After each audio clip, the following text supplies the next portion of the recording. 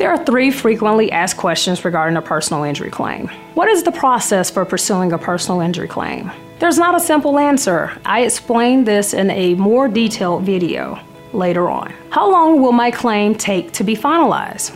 Well, every personal injury claim is unique to its own specific circumstances. Nonetheless, the amount of time required to finalize your claim will depend upon the extent of your injuries and the time it takes to complete your medical treatment.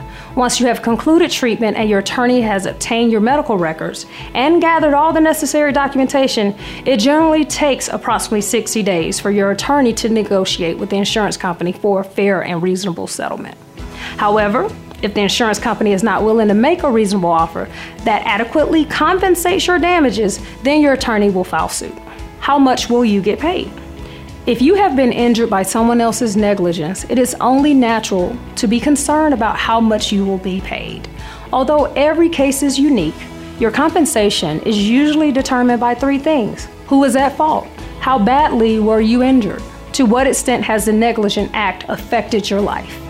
I'm Felicia Johnson of McKibben Johnson. At McKibben Johnson, we empower people to protect themselves and those that they love. Our consultations are free.